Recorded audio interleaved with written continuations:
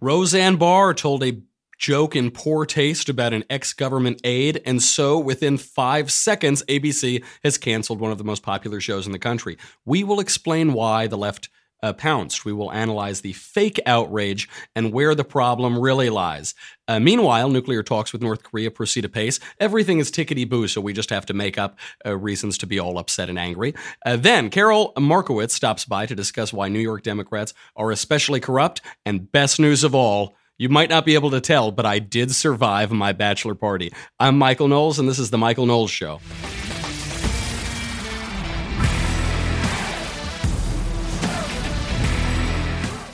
I know what you're thinking. You're looking at me right now. You say, gosh, Michael looks like a swollen, sweaty, boozy, smoky, hollow husk of a man. But that shirt looks really nice. I know. That's how I feel just terrible after my bachelor party, except for my chest. My torso feels really nice because I'm wearing Peter Millar, and I have to thank Peter Millar, a wonderful new sponsor.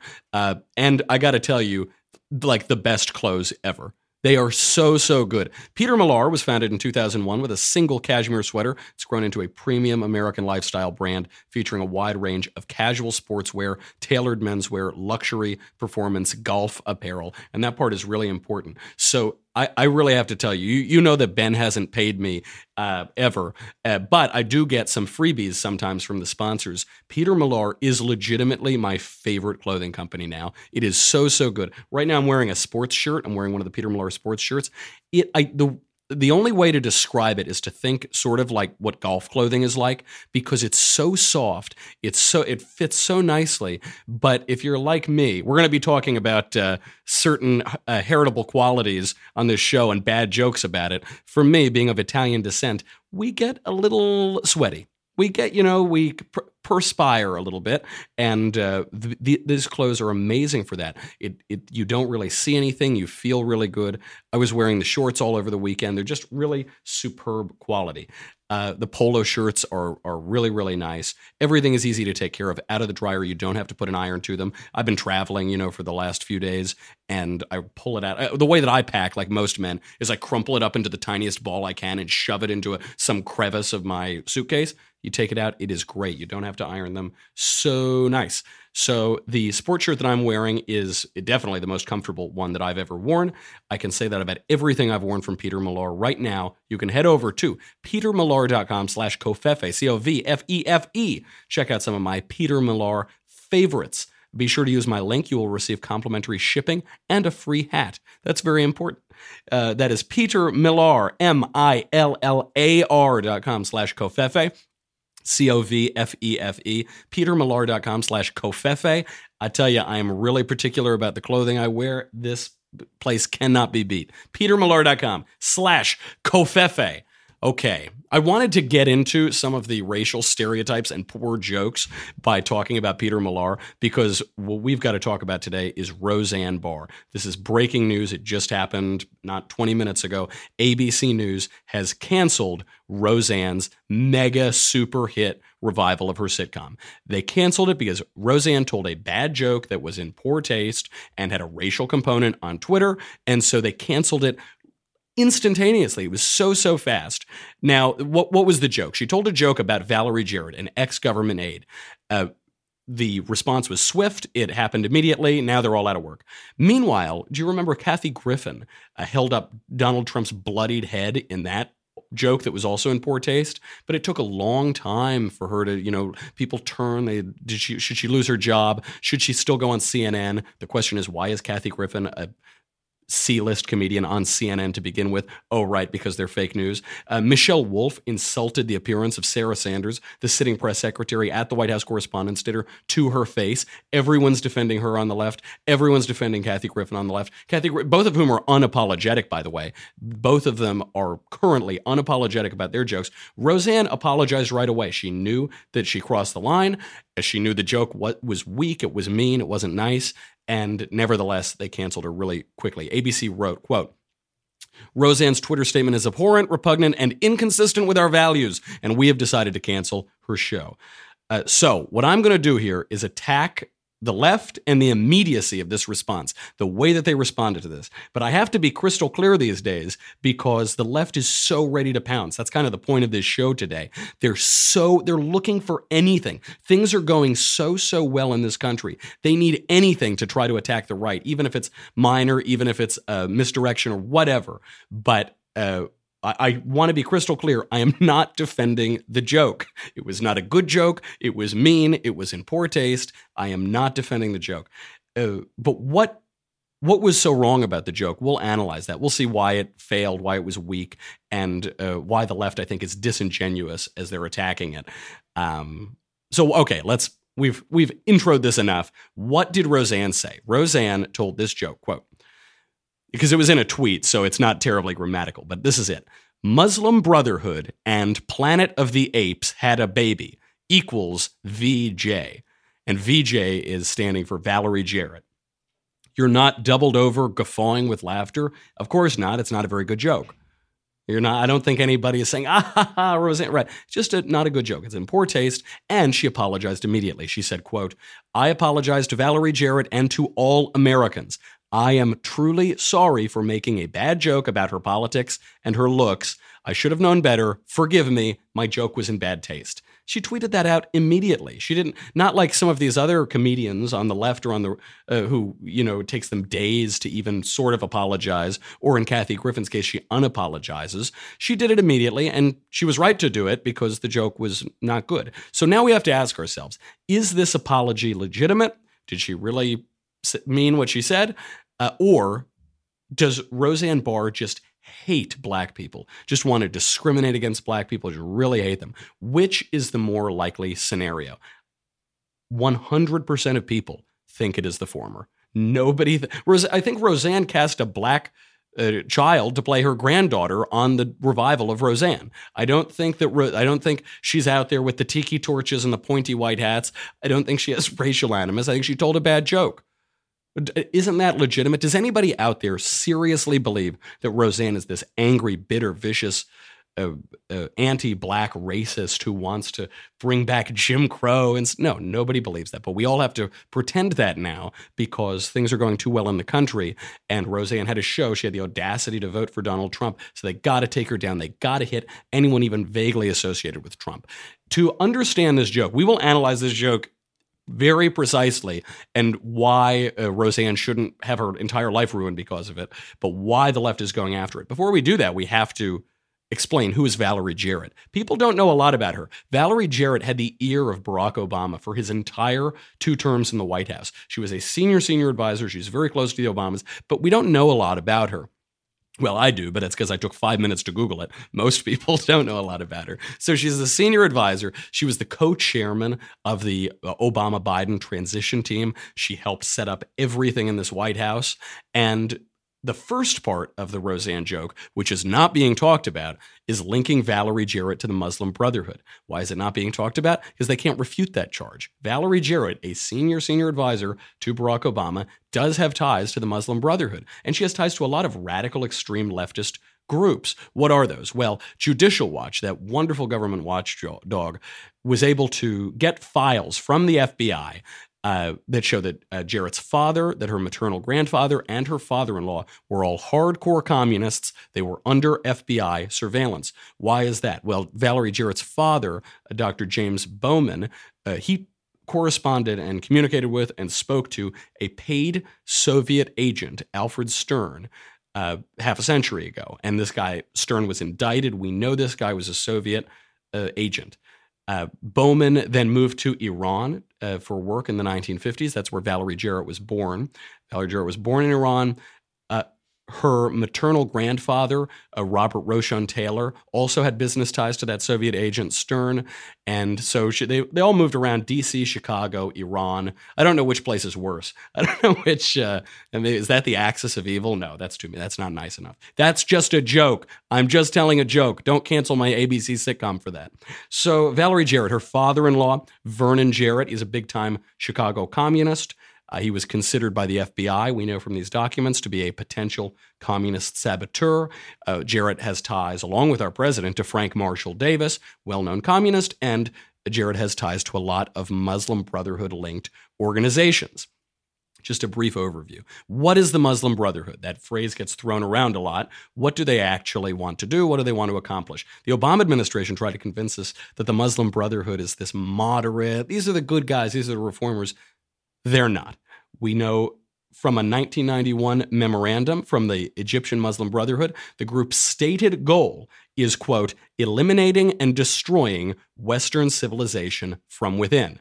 These are the ties to the senior advisor of the president. Before we get into more of that and why the left is reacting to this Roseanne Barr joke in the way that it is, we have to thank Lending Club. Lending Club. They're allowing us to go through all of this because you're not going to see this on Twitter. You're not going to hear this today. It's all going to be little clips on news shows saying racist, mean, anti-Trump, whatever.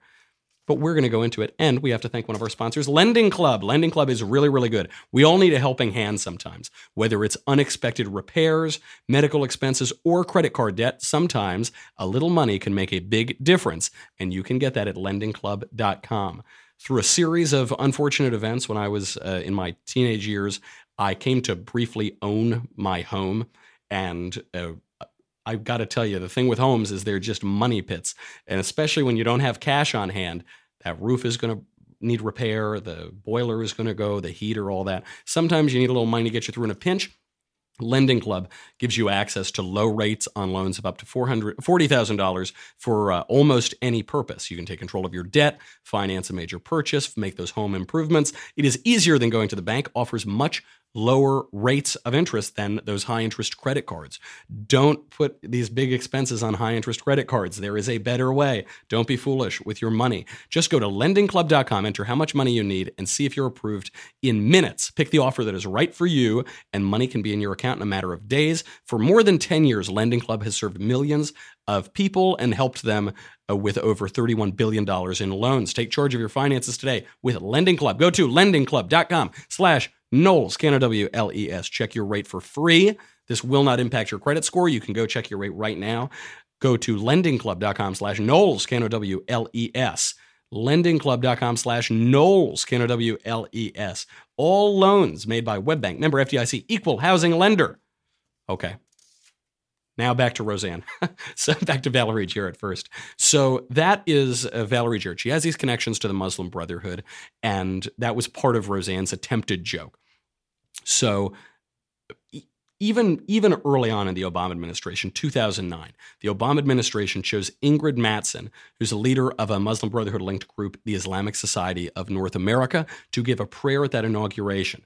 But what did they do after that? Barack Obama sent Valerie Jarrett, this senior advisor, to be the keynote speaker at an ISNA national conference linked to the Muslim Brotherhood. After that, Barack Obama tapped Arif Ali Khan to be Assistant Secretary for Policy Development at the Department of Homeland Security. He did that 2 weeks after Ali Khan participated in a fundraiser for the Muslim Public Affairs Council, which is another admittedly Muslim Brotherhood-linked group. Documents from that group, the Muslim Public Affairs Council, admit to following immediately in the footsteps of the founder of the Muslim Brotherhood and being linked to that organization too. So that is Valerie Jarrett. Now that we have that, let's get to the joke. Roseanne's joke has two components to it. One is ideological, one is racial. In Roseanne's apology, she said, "I'm sorry for joking in this way about Valerie Jarrett's politics and race. That wasn't nice, and I'm sorry." But Roseanne, because she constructed the joke, because it was an attempted a joke, knew there were these two aspects to it: the Muslim Brotherhood line and then the ape line, the Planet of the Apes line. An example of this joke, if you were to make this joke about little old me, for instance, you could say, William F. Buckley Jr. and a bottle of Bertolli Extra Virgin had a baby. MK.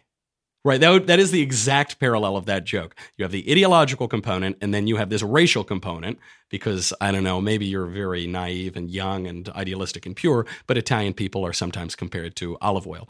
Now, what's interesting is that the left only takes issue with the racial part here.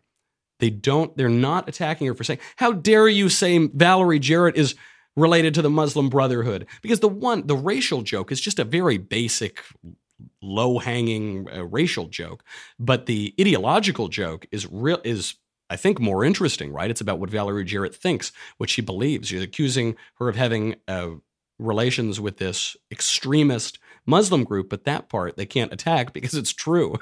So and I think they know that. They say, okay, we're not going to get that one. Let's hit her with the lower hanging racist line. So the left pounced immediately. Joe Scarborough, right after this comes out, Joe Scarborough goes, "Hey, ABC, Roseanne compared Valerie Jarrett to an ape. There is no apology she can make that justifies ABC turning a blind eye to this bigotry by airing another second of her show. Even in the age of Trump, these are red lines that can never be crossed." Al Sharpton. You knew Al Sharpton was going to get on the scene. I'm surprised Al Sharpton didn't start tweeting about this before it even happened. Sharpton tweets out, quote, "The comparison by Roseanne Barr on ABC of former Obama aide Valerie Jarrett to an ape is racist and inexcusable. ABC must take action now." Then another one, DeRay McKesson, who came to prominence as an activist during the Black Lives Matter moment. He tweeted out, quote, "ABC, how desperate are you to profit from Roseanne's racism? We know racism sells in this country. It always has. But you don't have to participate in it. This apology is meaningless. Cancel Roseanne." And this is an important charge because DeRay McKesson is saying her apology is BS. I won't accept her apology. I think it's fake. I think it's fraudulent. I'm not going to do it. What happens? ABC immediately cancels Roseanne. Immediately. Has there been a board meeting? Have they been talking to Roseanne's agents or looking into this or looking into Roseanne's history? No. Canceled immediately. And that's the problem here, because I am not defending the joke. I'm just comparing the treatment that Roseanne got for making a joke in poor taste about aspects of people's identity and that maybe offend a lot of people or go over the line or whatever. I'm comparing that to so many other comedians who have gotten way better treatment. Actually, here's the great example of this. This happened 25 minutes ago. Because politics at this point is beyond parody, we have superseded parody. Andrea Mitchell of NBC thought it would be a good idea to interview one of the NBC contributors about this whole dust-up on someone making offensive comments about broad groups of people on social media and on the internet. Who does she ask? Joy Reid. Take a look. And then I want to also ask you about, it's hard to believe, but Roseanne Barr, and she has been tweeting outrageous things, but she tweeted about the Obama administration and Valerie Jarrett and made a really horrendous comment about Valerie Jarrett. Muslim Brotherhood and Planet of the Apes had a baby, VJ, meaning Valerie Jarrett. Now she has apologized to Valerie Jarrett and to all Americans, saying, "I am truly sorry for making a bad joke about her politics and her looks. I should have known better. Forgive me. My joke was in bad taste." I mean, what do you have to do on social media to get fired from a top-rated show on an American broadcast network? I'll rephrase that. What do you have to do on social media to get fired from an American broadcast network? Just to remind you, because I know politics moves so fast these days that you've probably forgotten about the news cycle of a week ago. Joy Reid was just discovered to have made a ton of very offensive tweets about broad groups of people on social media years ago on her blog. She tweeted out, she accused gay men of all being sexually attracted to young teenage boys. Said, "Oh yeah, everybody knows this about gay men. They all want to have sex with young teenage boys." She tweeted out, homophobic is the term that's being used, anti-gay slurs, anti-gay accusations, anti-gay jokes, right? All over her social media. And then it was discovered. And then do you know what she did? She lied about it. She said, "Oh no, I don't remember doing that. No, I think I was hacked." By the way, when someone says they were hacked for something they said or did, that's how you know they did it. That's the Anthony Weiner rule. You know that she did it. Joy Reid actually did all of this. And what happened? Did even MSNBC, which is left of Lenin, they said, "Oh no, we don't need to fire her. No, hey, look, she made these horribly offensive comments just a little while ago, but we'll give her the benefit of the doubt." Roseanne makes an offensive joke, a bad joke in poor taste, immediately canceled. Massive ratings, immediately canceled. So, okay, Roseanne was right to apologize, sure. I actually don't think people understand why this joke was in bad taste, why it was right to apologize. Before we explain the joke for all of the humorless left, because the defining feature of the left in the Trump era is its humorlessness, before we explain the bad joke and why the joke was bad, which is different than why they think the joke was bad, I got to talk about man crates. Let me listen. You all know about man crates. I love it. I got some for Christmas. They're great. I use my whiskey appreciation set. I use it since it was my bachelor party this weekend, all the time. But they have a lot of great stuff too, cigar humidors and all that. Here's the problem with Father's Day. Father's Day is coming up. Your father's not going to tell you what to get him. You're going to say, "Hey, Dad, what do you want for Father's Day?" I say, "Oh, don't get me anything. Nothing. I don't want anything. Come on."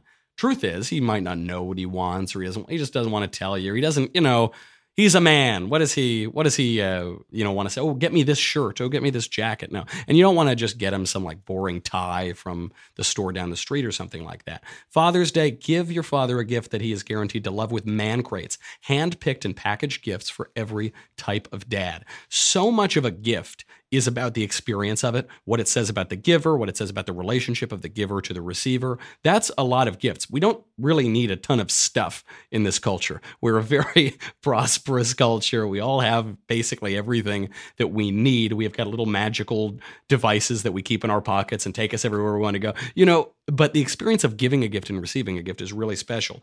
So you use man crates. You get the knife making kit for the hands-on dad, the whiskey appreciation crate for fathers who like the finer things. Most of the gifts ship in a sealed wooden crate with a crowbar. So you're giving your father an experience. You get to pry that man crate open in front of everyone. When was the last time you gave your gift something that had to be opened with a crowbar? Probably not that last tie you gave him for Christmas. With man crates, you're giving dad more than a gift. You're giving him a gift experience unlike any other. Comes with a 100% satisfaction guarantee. Get your special Father's Day discount today at mancrates.com/Knowles, Knowles, like Beyonce. This is a limited time offer only for Father's Day. Go there today. mancrates.com/Knowles, Knowles, mancrates.com/Knowles, and you will get that special Father's Day discount. You'll help us keep the lights on. You'll give your father a gift that he's guaranteed 1,000% to love. So why is this joke so bad from Roseanne? So it's the racial component. There is this racial component.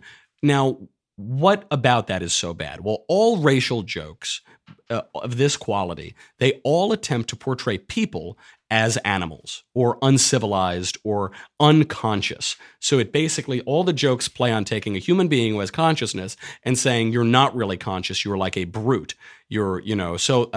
For black people who have dark skin, a racial joke along that line will compare them to an animal that has dark skin. But this trope has existed in other places too. In Black Panther, in the comic book and the movie Black Panther, there's a character, M'Baku, and his other name is Man-Ape. They're drawing that parallel, right? Because he's this brutal, adversarial character. These jokes exist for other races too. This isn't just a line of joking for black people. Now, I'll use the race that constitutes my own ethnic heritage so that I don't get Roseanne, so that I don't get, somehow ABC is going to fire me.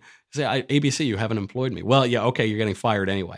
So for Italians, you hear the term, we'll just use the term greaseball. You ever hear that for Italians? So, what is this for? Well, it's saying Southern Italians they're less refined, they're brutal, they're more like an animal, they're unhygienic, they're covered in grease, they don't shower, they're not aware of themselves. They're not aware of how, brutal they are, so they can't take care of it. Another one used in Italy is terrone, which comes from the land, right? He's a tiller of the land. He's a laborer. He only works with his hands. He can't work with his head. That's what a lot of these go to. Now, here's another one. You ever hear the term honky? That's used for white people. Honky, it doesn't just come from nowhere. I know it's a little... It evokes this image of a car horn or something. What it comes from, it's actually an Hungarian insult. It's an insult from the mispronunciation of hunky from Hungarians, and it's referring to Hungarian laborers, manual laborers who don't work with their minds, work with their hands. All of them. Roseanne's Planet of the Apes reference, Greaseball, Dago is an Italian one, hunky from your hands. All of them just mock the lack of consciousness. Now, why is it in poor taste? Because with Valerie Jarrett, it came out of nowhere. So Valerie Jarrett is this very sophisticated woman. You might despise her politics. She might have radical ties, but she is a very intelligent woman. The joke just isn't funny. Her race is not central to what's funny about Valerie Jarrett as a character. She's a radical. That's the central aspect, not her race. And And so anyway, we get out of this feigned outrage from the left. And I really think it's feigned. I really think so. Is the joke offensive? Yeah. Is it mean? Is it low? Is it not funny? Sure. Yeah, right. But does the left really think that she hates black people, that Roseanne is some secret neo-Nazi? I don't think so. And the way that I know it's feigned is because of Kathy Griffin and Michelle Wolf. Kathy Griffin, holds up this photo of Donald Trump's decapitated head, and it's covered in blood and all of that. And then we know she doesn't like Trump. She said awful things about the guy, and she's unapologetic about it. Roseanne apologized. Kathy Griffin didn't apologize. She apologized, and then she unapologized. Here you go. She told us herself. Hey everybody, it's me, Kathy Griffin. I sincerely apologize. I am just now seeing the reaction of these images.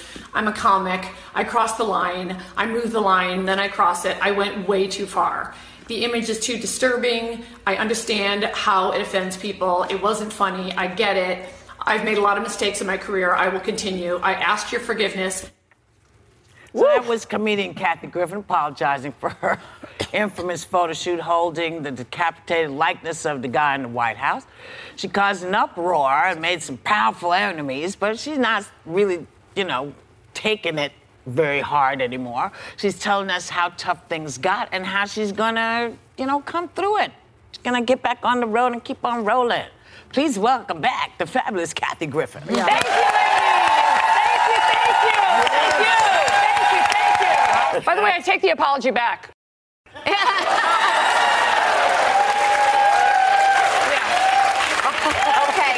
we're going to need to ding that bell if that happens And again, Kathy. The sons, Don Jr. and Eric, or as I called them, Eddie Munster and date rape. Look, I'm not holding back on this family. This president is different, and I have been through the mill, and so now I'm back on the road. I sold out Carnegie Hall in less than 24 hours.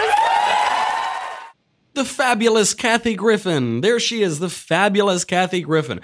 And by the way, how do we know? I knew from the minute she gave that apology that she wasn't really apologizing. And it's because of her phrasing. She said, I just saw the reaction to the photo, and now I apologize. Do you see that? It's like people do this sometimes. They'll say they'll say something awful about you or insult you or something, and you say, how dare you? And they say, oh, well, I'm sorry if you feel offended. I'm sorry if I did this to you. You say, it's not about how I feel. It's about what you did.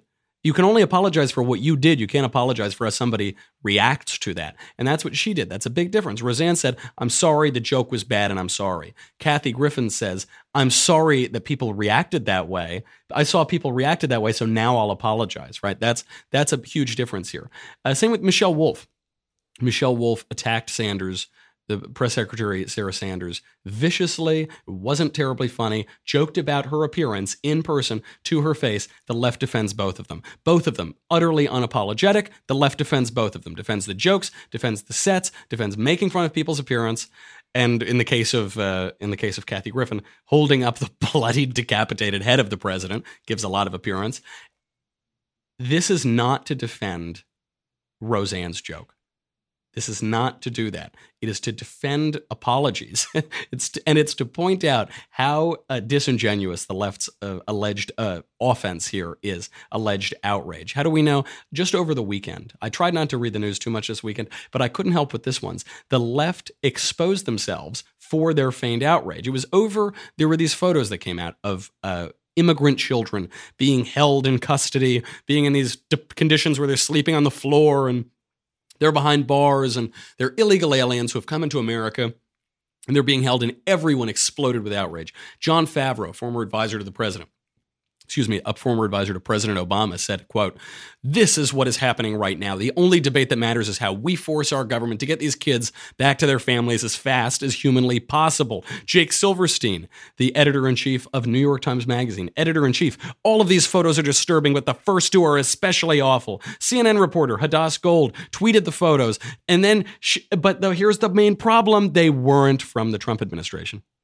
Those are photos from 4 years ago.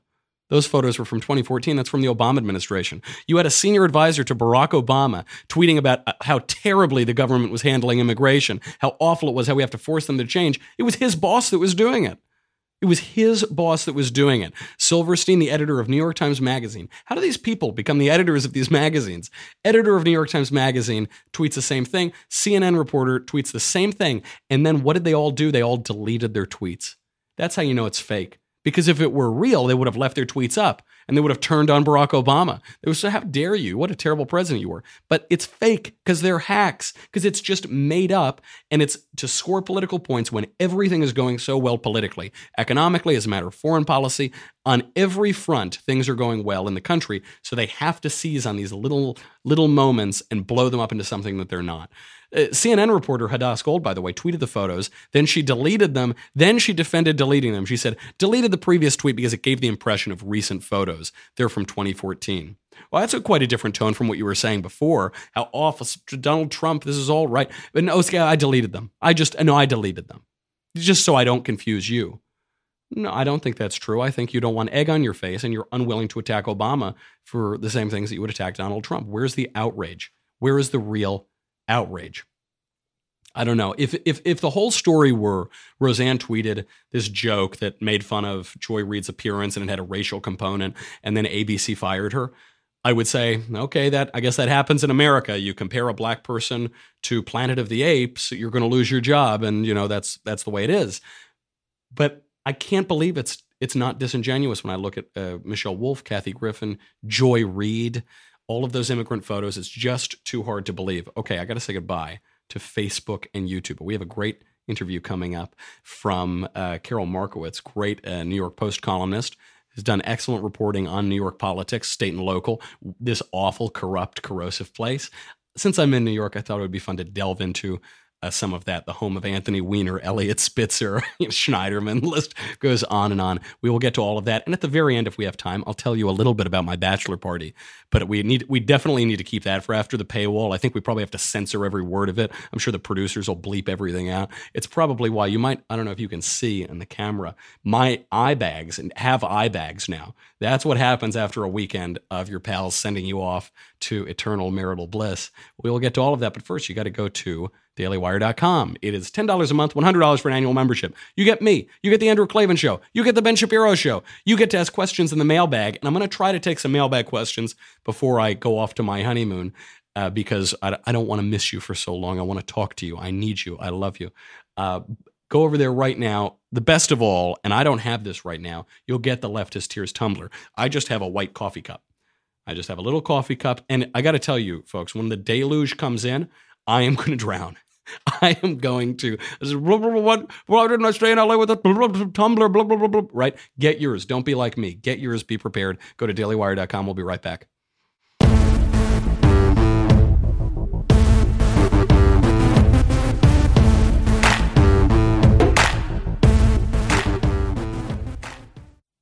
Okay, scandalous bachelor party tales coming up. Before we get to that, Carol Markowitz, New York Post columnist, great writer on New York politics. Let's talk, because I'm sick and tired of attacking the left nationally today. I want to attack the left in New York specifically.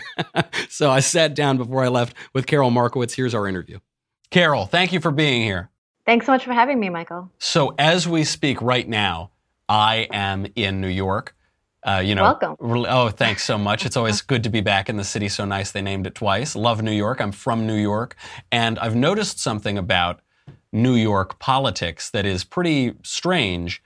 It attracts the worst human beings on the face of the earth. Anthony Weiner, Elliot Spitzer, Eric Schneiderman. Those are just the big names that have recently come up. The list goes on and on and on.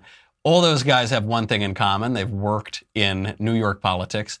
What is it about New York that attracts these bizarre, callow, shallow, quasi-psychopaths? Well, my theory is it's because it's a one-party town. It's so rare for a Republican to win at most of these positions. Once in a while we'll have a Republican mayor when things get really, really bad, or a governor.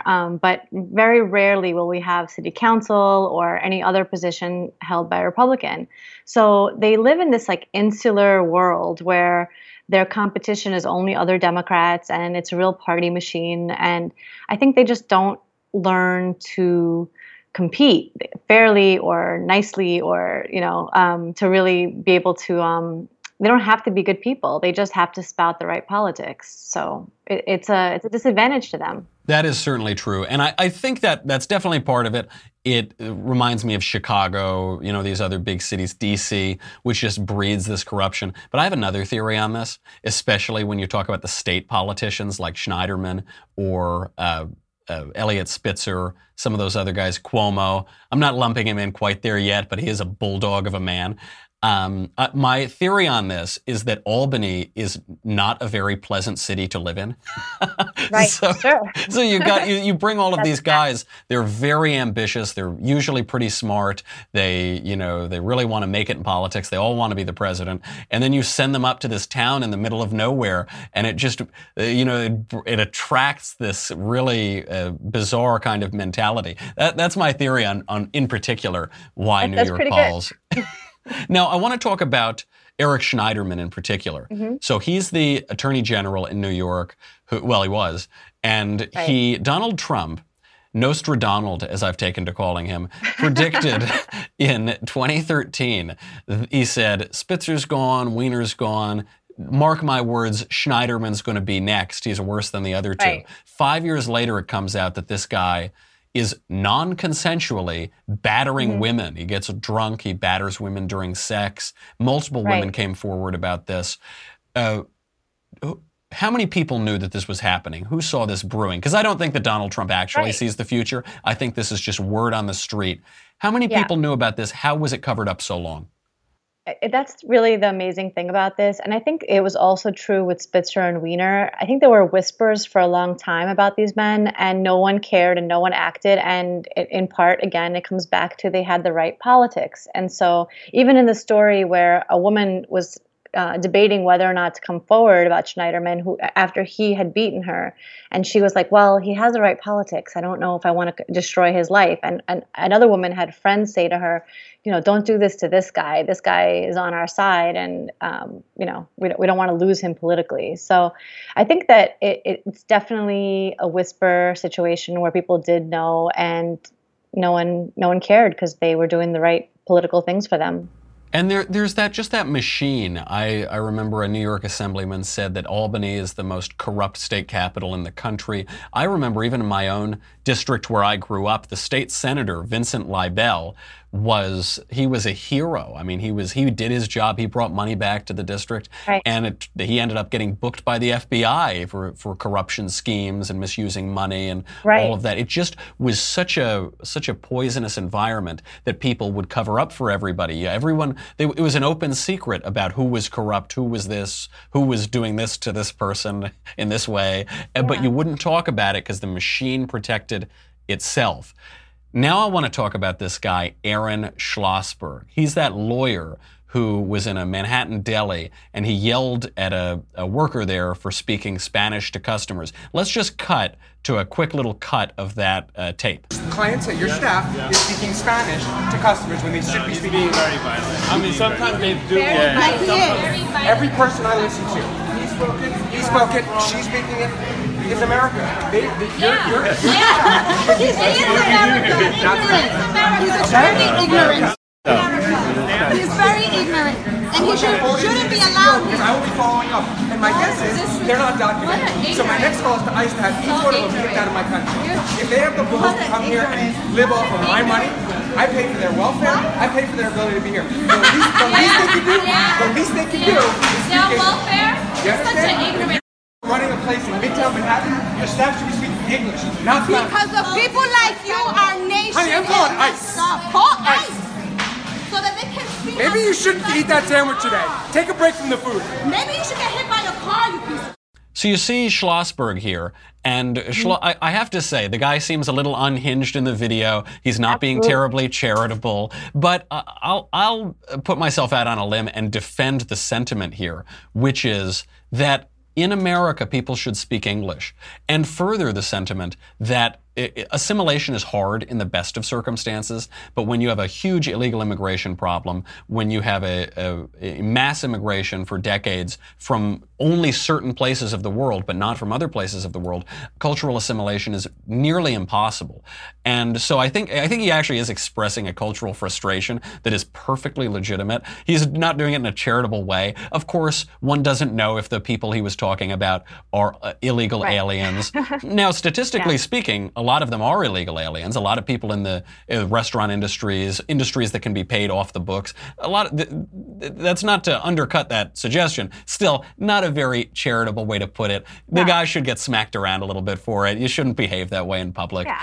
Now, you wrote about this. You wrote a very good piece on it. He got his public comeuppance. This guy's got a temper, and he's been a loose cannon for a long time. But now it's become a free speech issue. The Bronx Borough President, Ruben Diaz Jr., is saying he should lose his law license. Where is this going to go? What does this mean for New York politics? Right. I mean, first of all, I'm an immigrant, and I've always been very pro speaking English. I think it's better for immigrants. But I have to say, there's also definitely the sense of stay out of my business. If I think I can do business better in Spanish or Russian or Hebrew or any other language, it's not your problem. And I think this guy really, way overstepped. And even if he was just, again, take out the race angle from it, he was just being a jerk to minimum wage employees, and that's not cool. Right. And so if he gets punished by his community, if the place he rents his office from no longer wants him there, if his friends get mad at him, if his neighbors don't like him, that's all fine and good. And I think that, the New Yorkers were protesting outside his house with a mariachi band. Fine. All of that. They have a real sense of humor in New York, so you get things like that. So that's all fine. But now politicians are targeting his law license. And the thing is, if you or I wrote to the board and said, I think he should lose his law license over this, we would just be citizens writing to a committee that oversees this. But politicians writing to that committee is very different. And it's a real case of punishing him for speech they don't like. Speech, again, I also don't like. It's not about liking or not liking. It's about shutting it down, or the government specifically punishing somebody for speech. And it really oversteps, and I think that it's a violation of his First Amendment rights to have these politicians try to strip him of his law license for words they don't like. Absolutely. And there is a broader free speech crisis in the country. You see people shouting down or disinviting conservative speakers. I was just at a dinner in New York not too long ago called the Disinvitation Dinner for the Bill Buckley program, where every year they take a speaker who is disinvited from a college campus and they have him come and give a speech. And you see this all over the place. Ben Shapiro they have to take out $600,000 worth of security to protect against a 5-foot. Very dangerous. Oh, he's very dangerous. I don't know if you've ever met him in person. He's a 5'9" Orthodox Jew who's relatively polite and mild-mannered. He's very intimidating. And so you see this crisis brewing.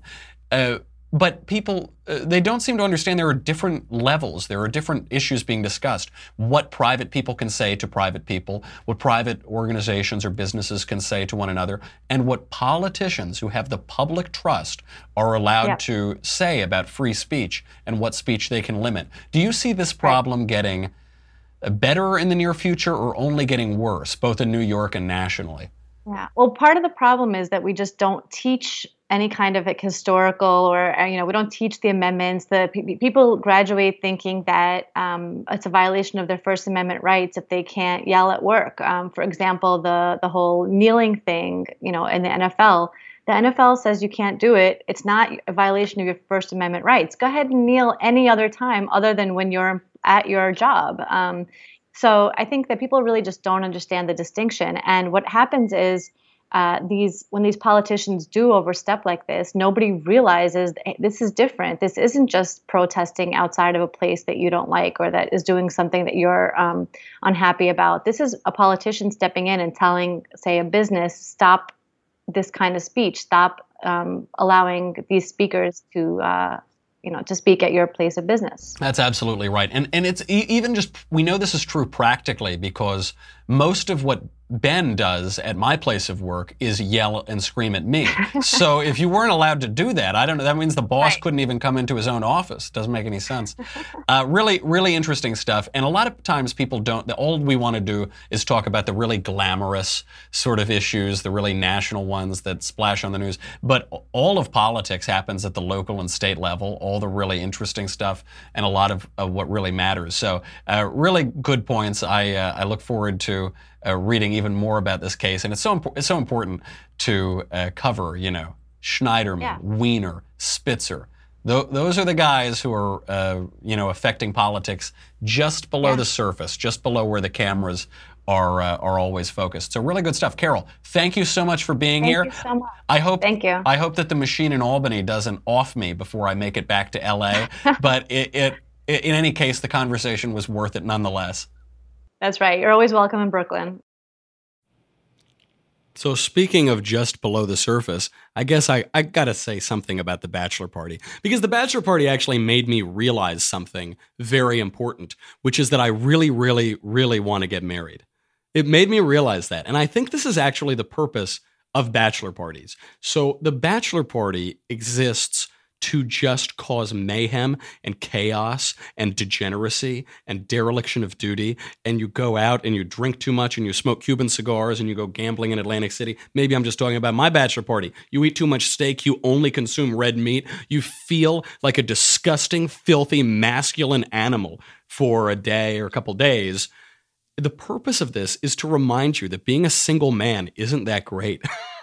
Like, it is really fun for about 5 seconds, but then, like all sinful things, you just get disgusted by it and exhausted with it. So we had a really good time. A bunch of my pals, we went out in Manhattan, and then we went down to Atlantic City, which, that's like the New Jersey of New Jersey. I mean, this place is not what it was ever supposed to be, and certainly not what it used to be. So we went down there. We had a really good time. It was great to hang out with men. But men are disgusting animals.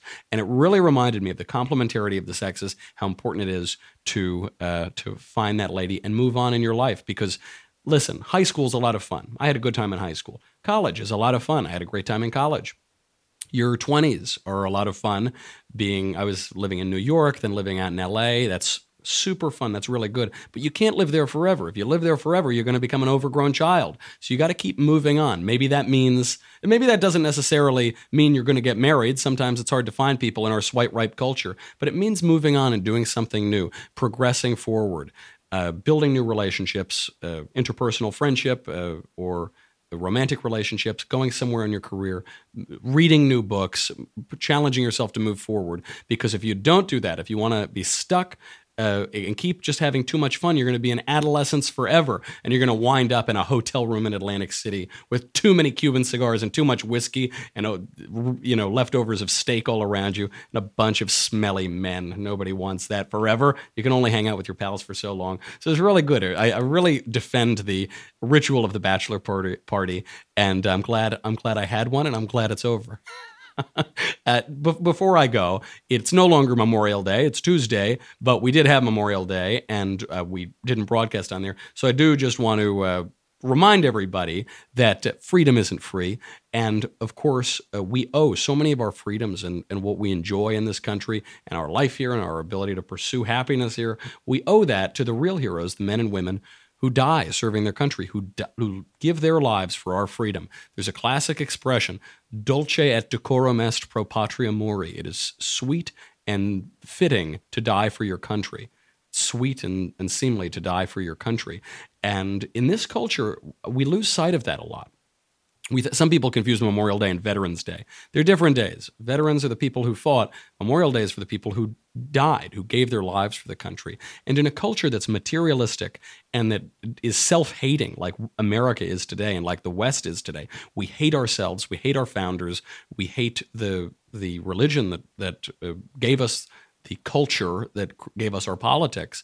Since we hate all of that, then it doesn't make any sense to die for your country. And it's a strange day in America. It's a day that doesn't make a lot of sense if you live in this very modern, materialistic, atheistic culture that we have. Fortunately, mostly on the right, there is a patriotic culture that's been preserved, and a sense that this life isn't everything, that there are things more important than just going around and continuing to live, that there are noble causes worth giving your life for. You know, if life is so, whoever thought that life is so dear and peace so sweet as to be purchased at the hands of chains and slavery? That's what Ronald Reagan asked in his Time for Choosing speech. Some things in life are worth dying for. I'm glad that I haven't had to do that. I'm very glad that greater men did that for me, and we should all take a moment to remember that and to think about what Memorial Day means in this kind of culture. And maybe Memorial Day is a guidepost for us to try to turn that culture back to something that makes a little bit more sense and helps us make sense of our freedom and the men and women who have died to preserve that freedom for us. Okay, that's quite a gamut today, talking about bad jokes, canceling sitcoms, bachelor parties, and Dulce et Decorum Est.